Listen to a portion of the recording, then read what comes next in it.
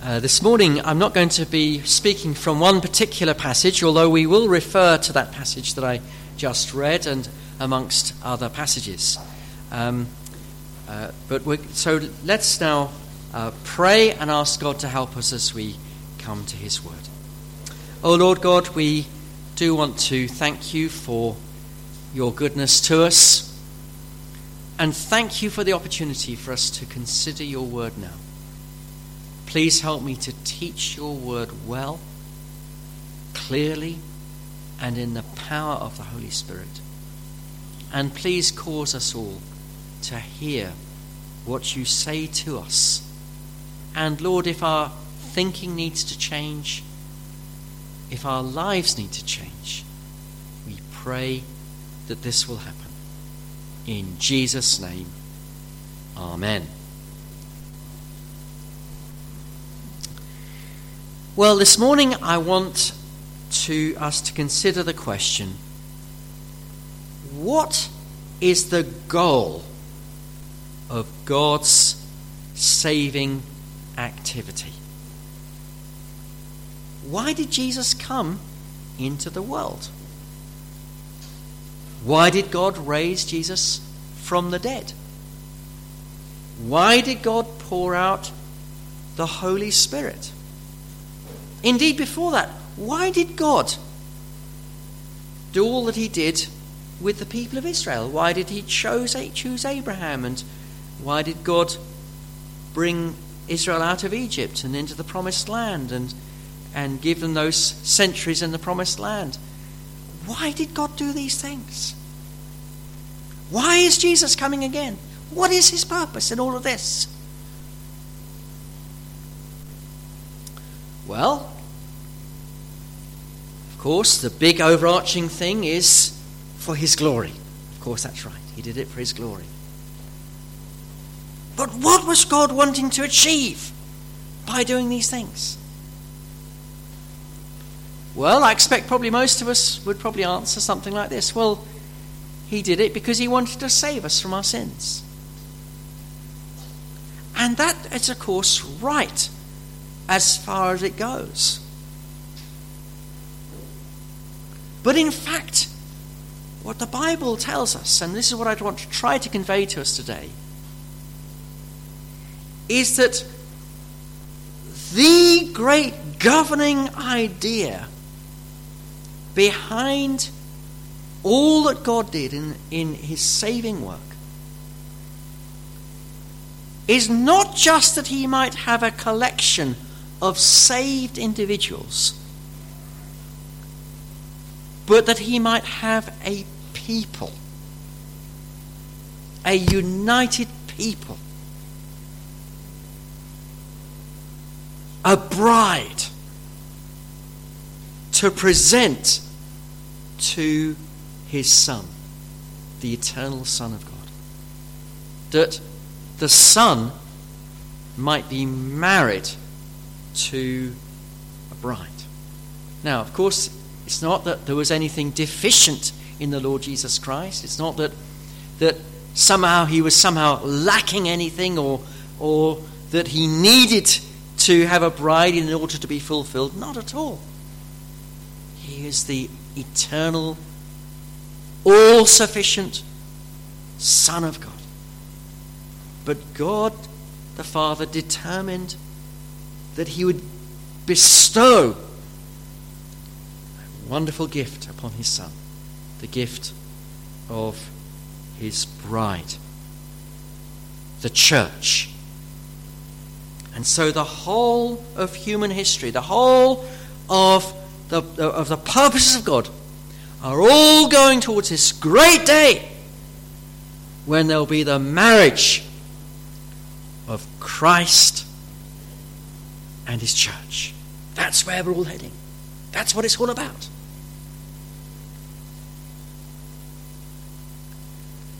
And this means that the church is the most important thing in the whole of creation. Next to God himself, there is nothing more important than the church. Now, before I go too far, I need to just explain what I mean by that word church, because the word church is in our Anglo-Saxon culture that we're in, is likely to be misunderstood.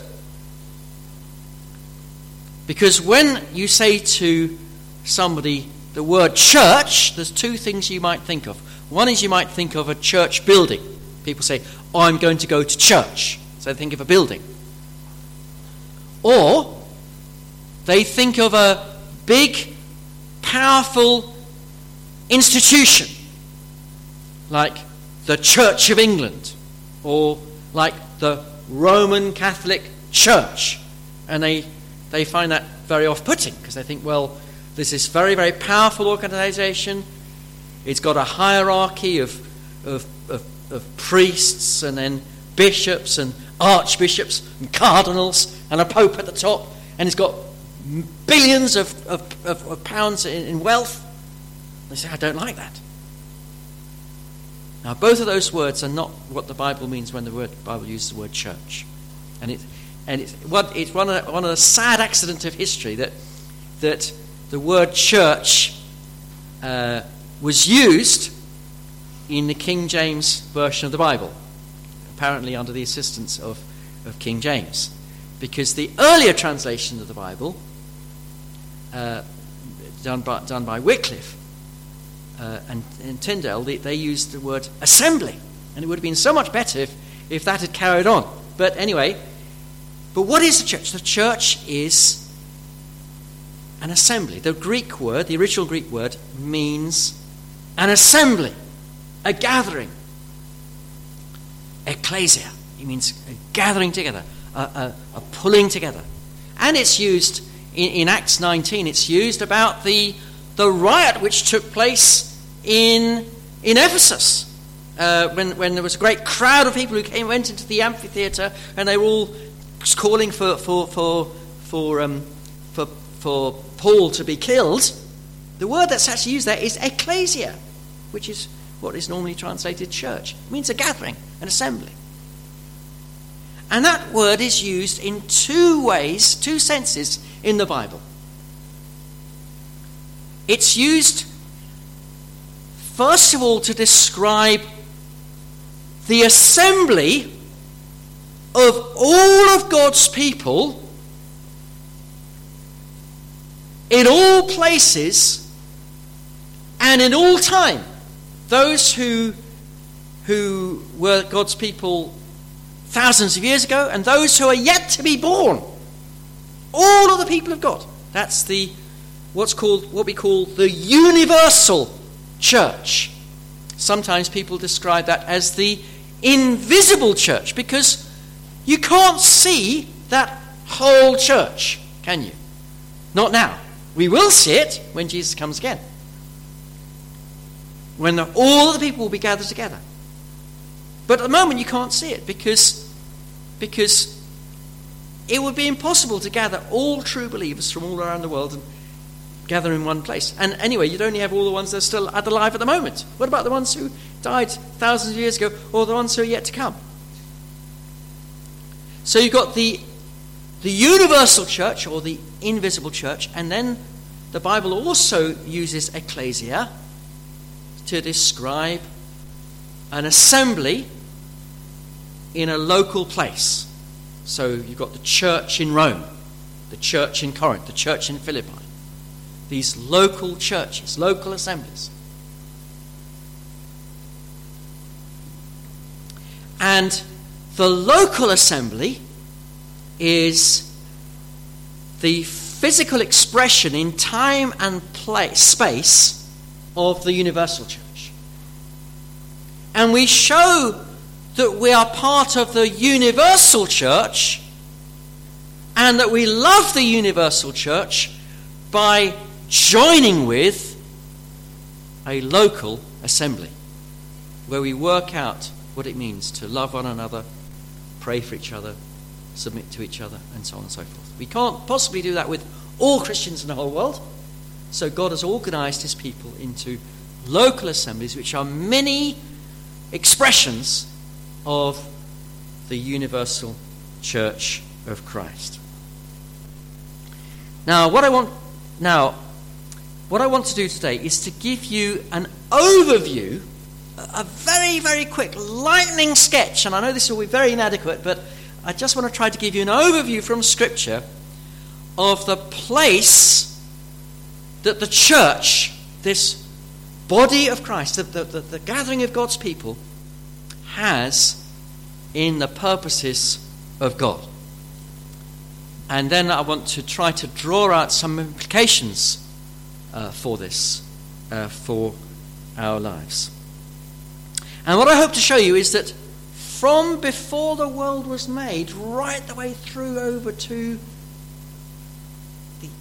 when Jesus comes again, the church has been central to what God has been doing in this world. So the first thing to talk about is this, and we're going to talk about the place of the church in the history of salvation, and then I want to bring out some practical implications of this for us. So the place of the church in the history of salvation, and the first thing is to say under this main heading is this, that the church was purposed by God from before the creation of the world. Now, if you do happen to have your Bible open, or you can get your Bible open to that passage that we read from Ephesians chapter 1, this is page 1158. You see there that God chose those who belong to him before the world was made. Verse 3 of chapter 1, "Blessed be the God and Father of our Lord Jesus Christ, who has blessed us in Christ with every spiritual blessing in the heavenly places, even as he chose us in him before the foundation of the world, that we should be holy and blameless before him. In love he predestined us for the adoption to himself as sons through Jesus Christ," and so on. Now, so God chose us. But what did he choose us to be? Did he choose us to be a collection of individuals who know him? A collection of saved people? Well, look a bit further on. We'll read from verse 7. "In him we have redemption through his blood, the forgiveness of our trespasses, according to the riches of his grace, which he lavished on us in all wisdom and insight, making known to us the mystery of his will, according to his purpose, which he set forth in Christ as a plan for the fullness of time, to unite all things in him, things in heaven and things on earth." God's plan is to unite all in him. How does that happen? It happens through the church. This is God's great plan. See, our world, as a result of sin, one effect of sin has been to fragment this world, isn't it? And we see this happening all the more at the moment with the curse of identity politics, where people, different skin colours and different racial groups are all identified and exaggerated and pointed out. But what the Lord does is to bring together black and white, rich and poor, different nationalities, different ages, different cultural backgrounds, different educational standards, different levels of wealth, to bring all together to become one people in Christ. This is God's great plan, to unite his people together, to be this bride for Christ. And this is from before the creation of the world. God knew that men would sin. God knew that we would fragment, but he planned and purposed that he would bring us together. Now, then the next thing, as we go through the history of salvation, we have God's dealings with the people of God in the Old Testament time. God chose Abraham to be the father of the Jews. And Abraham's grandchildren and great-grandchildren went down to Egypt. There they became very numerous and they became enslaved. And then God brought them out of Egypt using Moses. He took them into the desert and gave them his law at Sinai. And he told Moses to build a tabernacle for him to live in among the people. And then God brought them into the people disobeyed him in lots of ways in the desert, and God disciplined them. Then God brought them in after 40 years. God brought them into the promised land using Joshua. And then once they were in the promised land, the people kept on disobeying God, and God sent them one deliverer after another, one judge after another. And then the people asked for a king, and he gave them a king. He gave them the sort of king that they would want, Saul. But he was a terrible disappointment. And then God gave them King David, a king after God's own heart, who established a mighty empire. But then David's son Solomon disobeyed God, and the kingdom was divided into northern kingdom of Israel, the southern kingdom of Judah, and the northern. But before that happened, Solomon built a great temple for God to live in among the people. But then, say Solomon sinned, and then the people were divided, the northern kingdom, the southern kingdom. The northern kingdom very quickly descended into idolatry, and it was overrun by the Assyrians. The southern kingdom struggled on for a few more years, had some good kings, some bad kings, but then idolatry overtook that nation, the southern kingdom as well, and that was overrun by the Babylonians, and that temple was destroyed. But then after 70 years, they were brought back from exile, and the temple was rebuilt.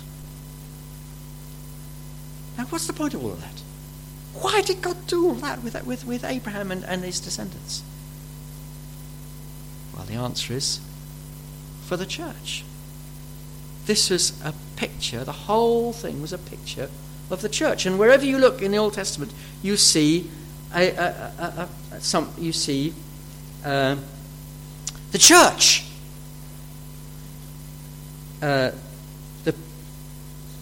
Israel was a nation. Well, the church is the nation of God.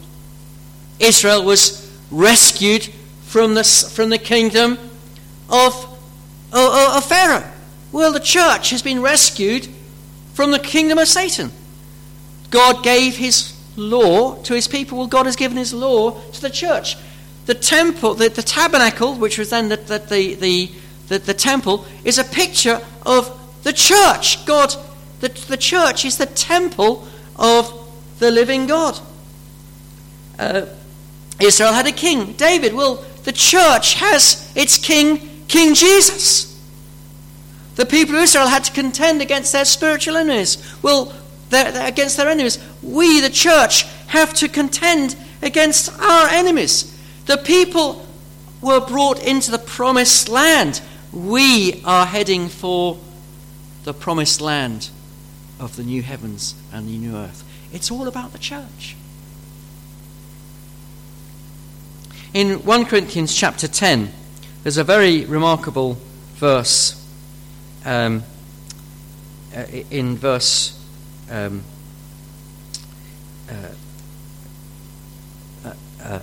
11,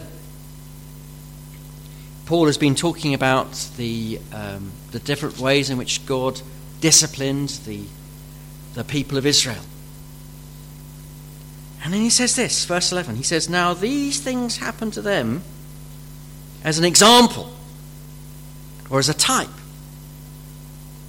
But they were written down for our instruction, upon whom on whom the end of the ages has come.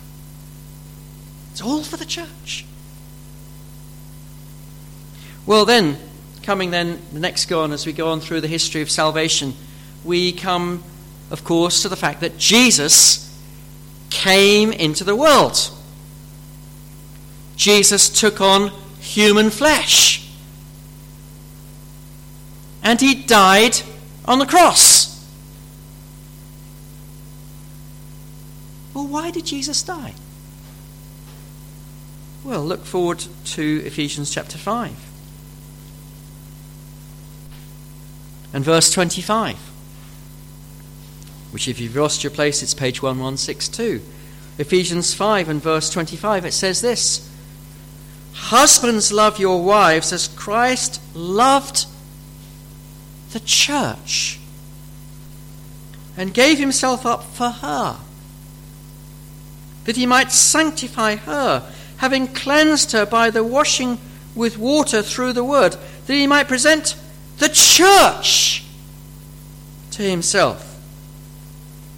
The assembly of God's people to himself, in splendor, without spot or wrinkle or any such thing, that she might be holy and without blemish.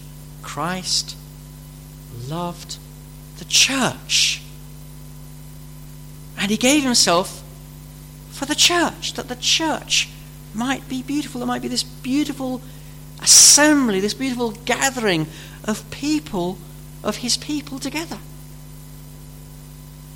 Next thing, Jesus was raised from the dead, and he ascended from.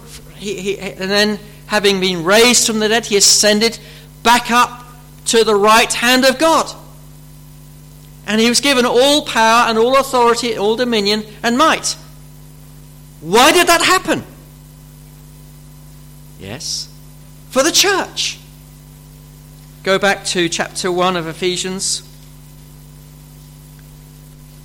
Paul is praying in verse 18 onwards, verse 15 onwards, he's praying for the church, that the believers there in Ephesus, that they might know the blessings they have in Christ. And picking up in he prays that they might know what is the greatness of his power, of the power of God that is in them, amongst other things. We'll pick up in verse 19. He says to pray that you might know what is the immeasurable greatness of his power toward us who believe, according to the working of his great might, that he worked in Christ when he raised him from the dead and seated him at his right hand in the heavenly places, far above all rule and authority and power and dominion, and above every name that is named, not only in this age but also in the age to come. And he has put all things under his feet and gave him as head over all things to the church, or for the church, which is his body, the fullness of him who fills everything in every way. Christ was raised and exalted that he might be the head over all things for the sake of the church, his body. That's the whole purpose of it. The body, his body, which is the fullness of him who fills all in all. Difficult to understand that last expression. I think it means that it's the expression of the fullness of Christ, the church. This is the great expression of Christ's fullness.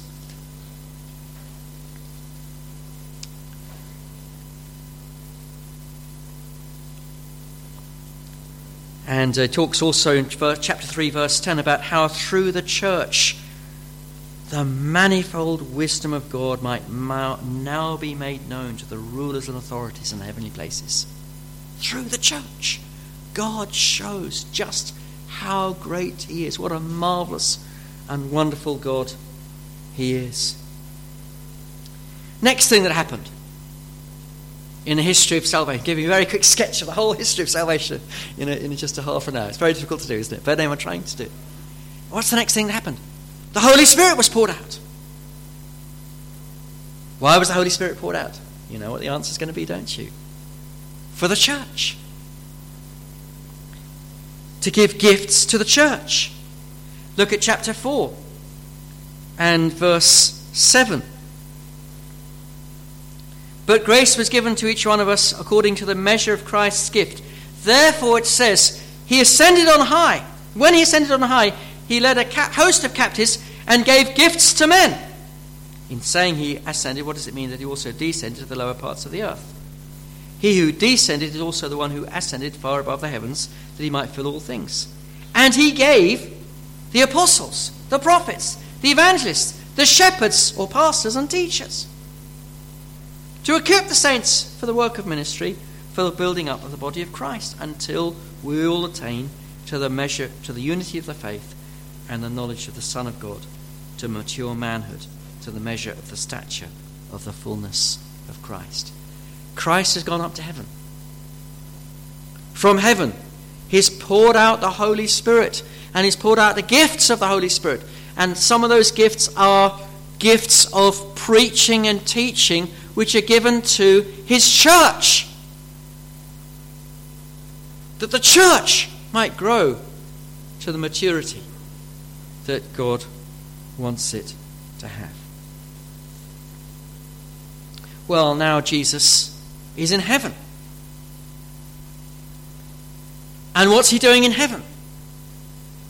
Well, he's doing two things. He's first of all, he's interceding for whom?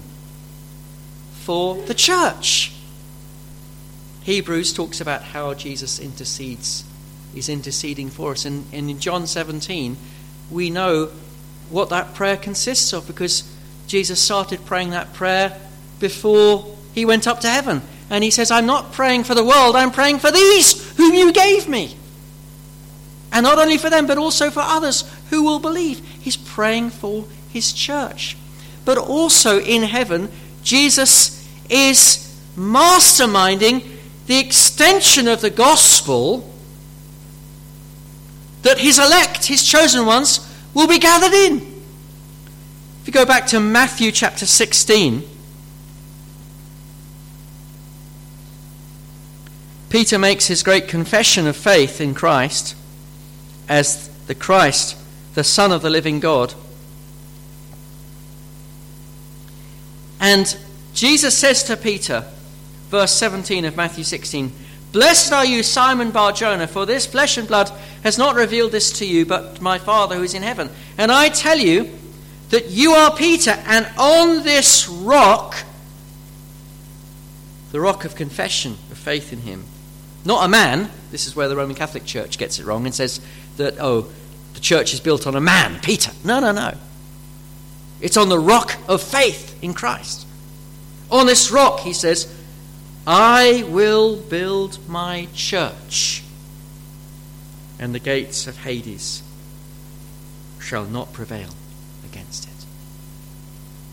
Jesus building his church.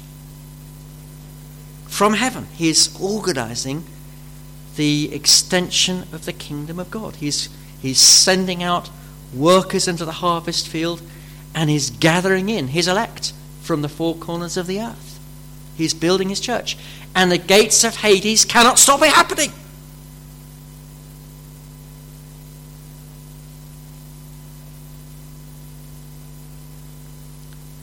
And then Jesus is coming again. And why is he coming? You know what the answer is going to be, don't you? He's coming for his church. Well, in fact, to be more precise, with his church. Because his church will come back with him. His assembly, his people, will come back with him. Those who've died already, they're already in heaven. And those who are still alive, they will be caught up to meet him as he comes. And Jesus will come back with his people. And he will live among his people on earth. Revelation chapter 21 and verse 21. Verse 1.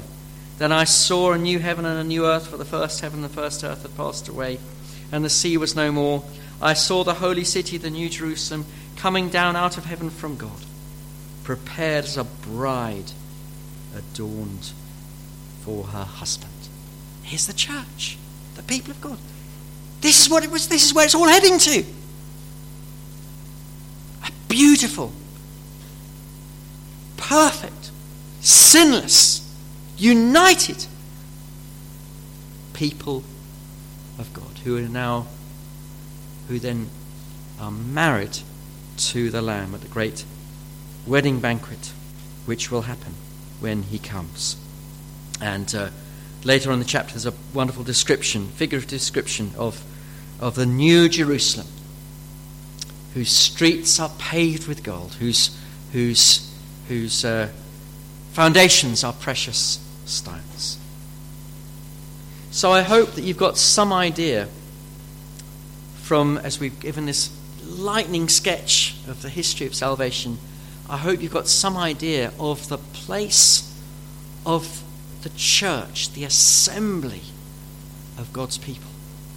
The place, the importance this has, the key place it has in the purposes of God. Now I want to, in the time that remains, I want to bring out some applications for us. What should be the effect of knowing this upon our lives?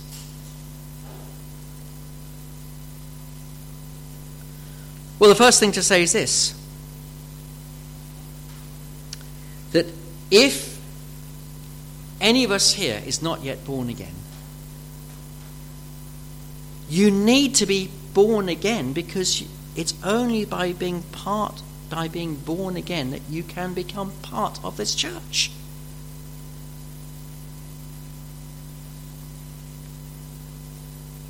To be a citizen of the New Jerusalem, you must be born in Jerusalem, in this New Jerusalem.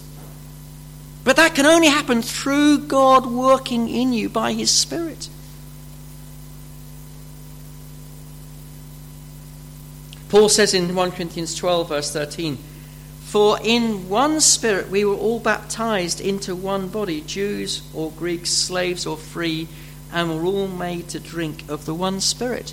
It's only through that work of the Spirit in a person's heart that you become part of the people of God. You know, this is where the Church of Jesus Christ is different from any other organization. Any other organization, you pay your dues, you pay your subs, and you're in. Not so the Church of Jesus Christ. There has to be that miracle in your heart. Will you say, I can't do that miracle in my heart? No, you can't. But what you can do, and what you're commanded to do, is to repent of your sins, to trust in Jesus as your Saviour. Have you been saved? If not, come to Christ, that you might be part of this wonderful body. Because if you've not been born again, if you've not been saved, you'll be outside of the city. Revelation 21 verse 8 says, "But as for the cowardly, the faithless, the detestable, as for murderers, the sexually immoral, sorcerers, idolaters, and all liars." Well, we're all guilty of one of those sins, one or more of those sins, aren't we? It says, "Their portion will be in a lake that burns with fire and sulfur, which is the second death." The unsaved will be outside of the city. So it's really important that you come to Christ and you're saved, that you are born again, that you might be part of this city. But what about those of us who have trusted in Christ for salvation, who have been born again? What should be the effect upon us of these truths? Well, the answer is that you need to show that you are part of the universal church by being fully committed to a local expression of the universal church, which is the local church, the local assembly.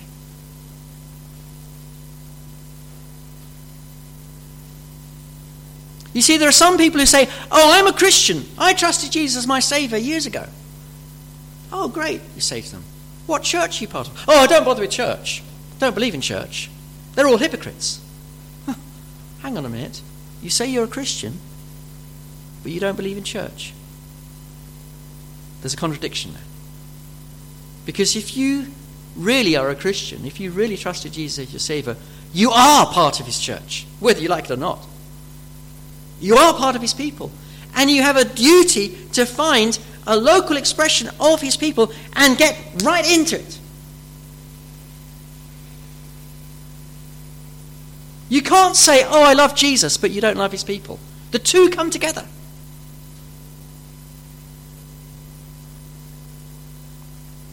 Whoever loves the parent loves the child. Sometimes you get a man who falls in love with a woman and he says, "Oh, I love you, but I can't stand your kids." She's already married, or maybe her first husband died. "Can't stand your kids." Well, sorry, the kids come with the woman. You can't love her and not love the kids. It's not going to work. You can't love God and not love his children.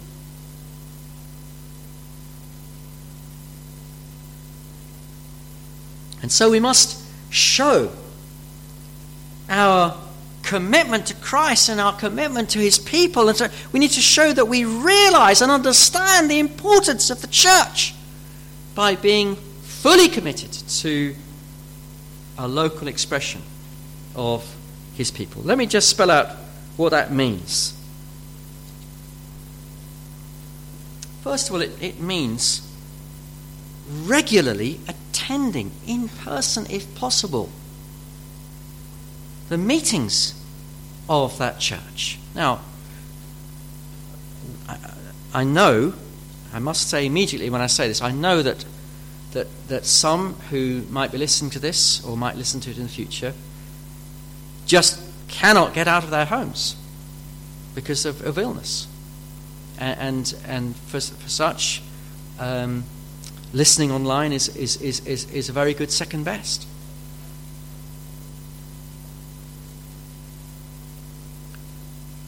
But is that true for all of us?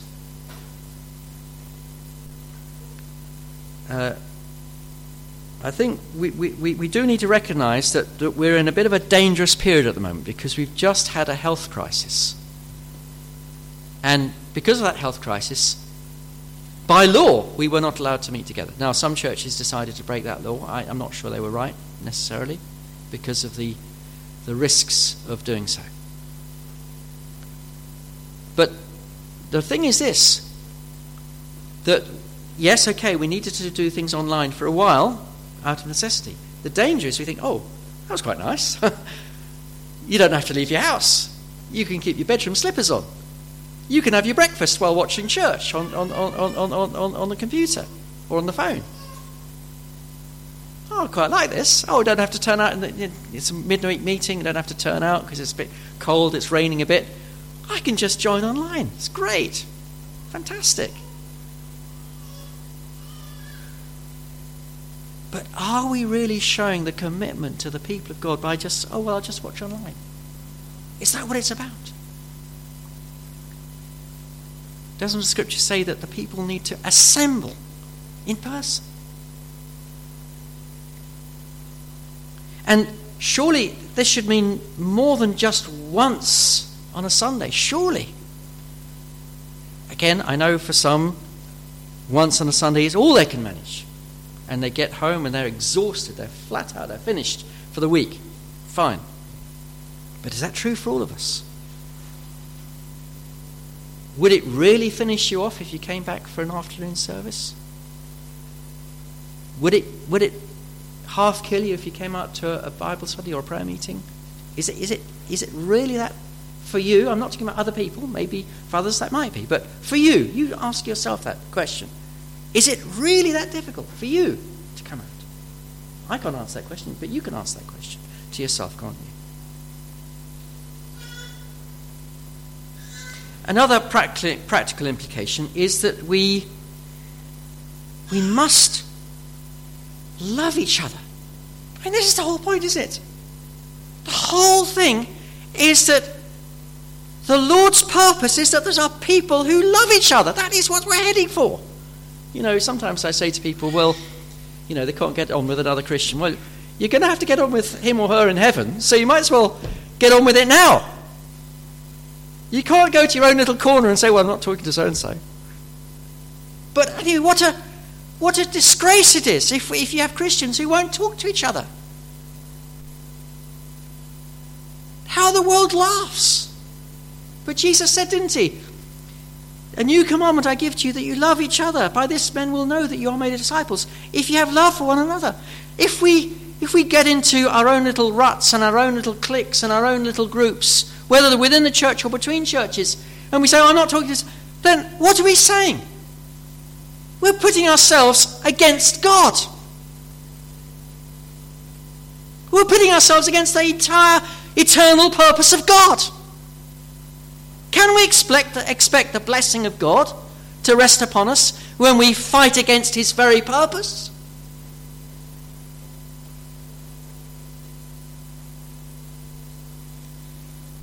And then surely another application is that we pray for each other. Paul says this, doesn't he? In Ephesians 6, as Ed has been pointing out to us in his sermons on Sunday evenings, that part of what it means to fight the spiritual warfare is that we pray for each other. With this in mind, he says, keep alert with all the perseverance, making supplication for all the saints. We need to pray for each other. Lord, so-and-so. Lord, help so-and-so. Help my brother, help my sister. Pray for each other.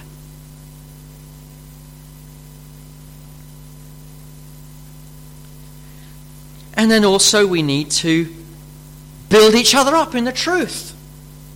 That passage that I read from Ephesians 4, where he talks about how God has given his servants to the church, he's given gifts to the church, that they might prepare God's people for works of service. He goes on to say, in verse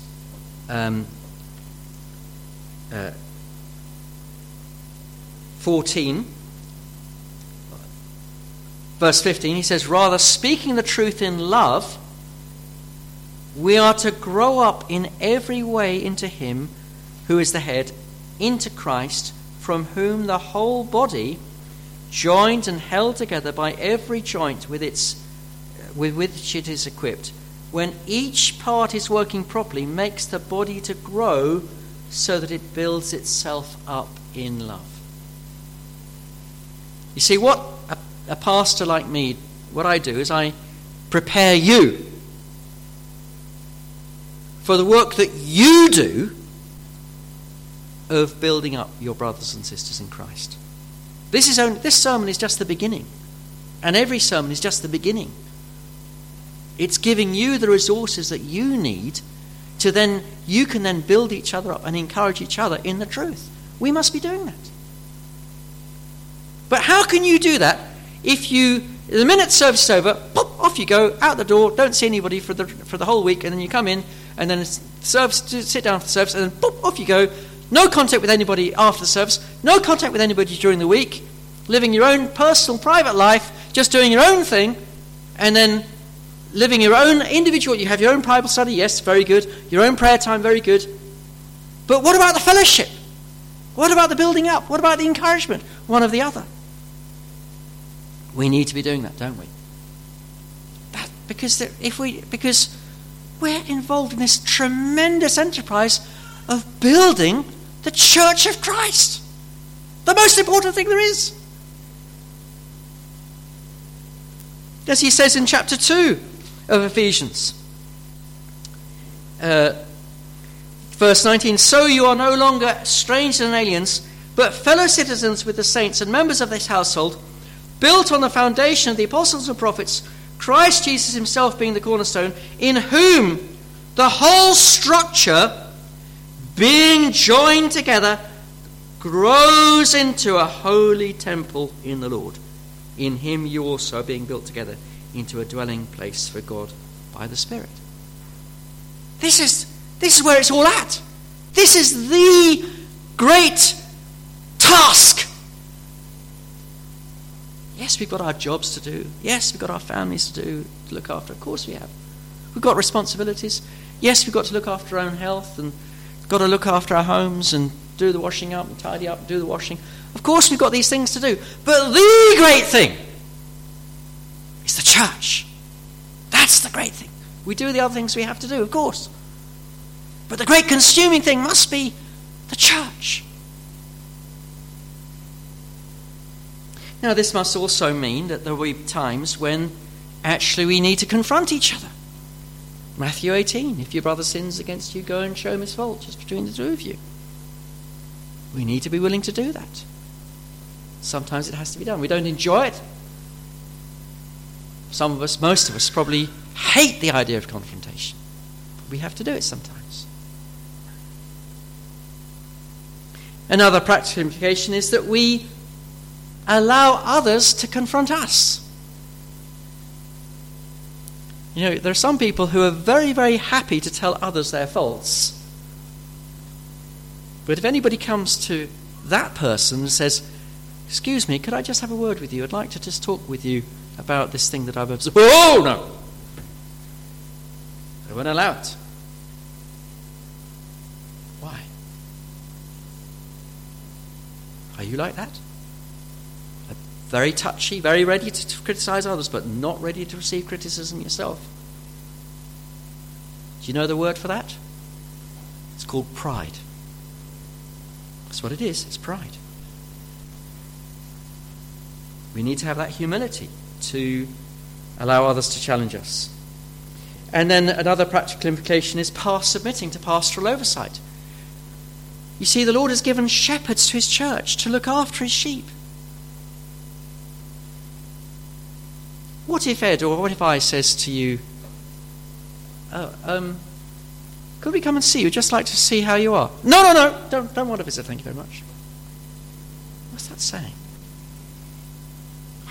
You don't need a pastor? Are you sure?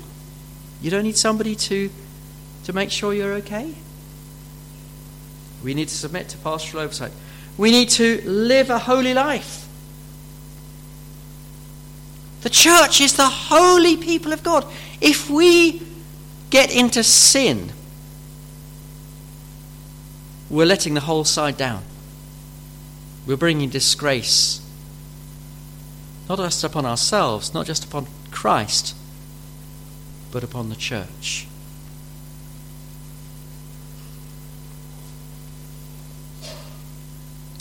Well, there's more I could say, and time is going. Support the evangelistic work of the church. Support the work of the church financially. Come into formal membership of the church.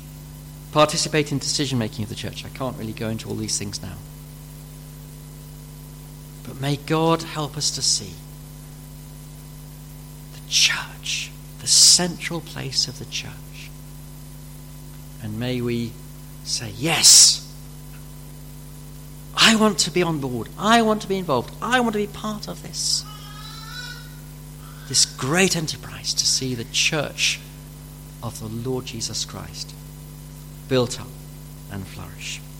Well, may God write his word upon our hearts. I'd like us to now sing number 570. Glorious things have you are spoken, Zion, city of our God. 570.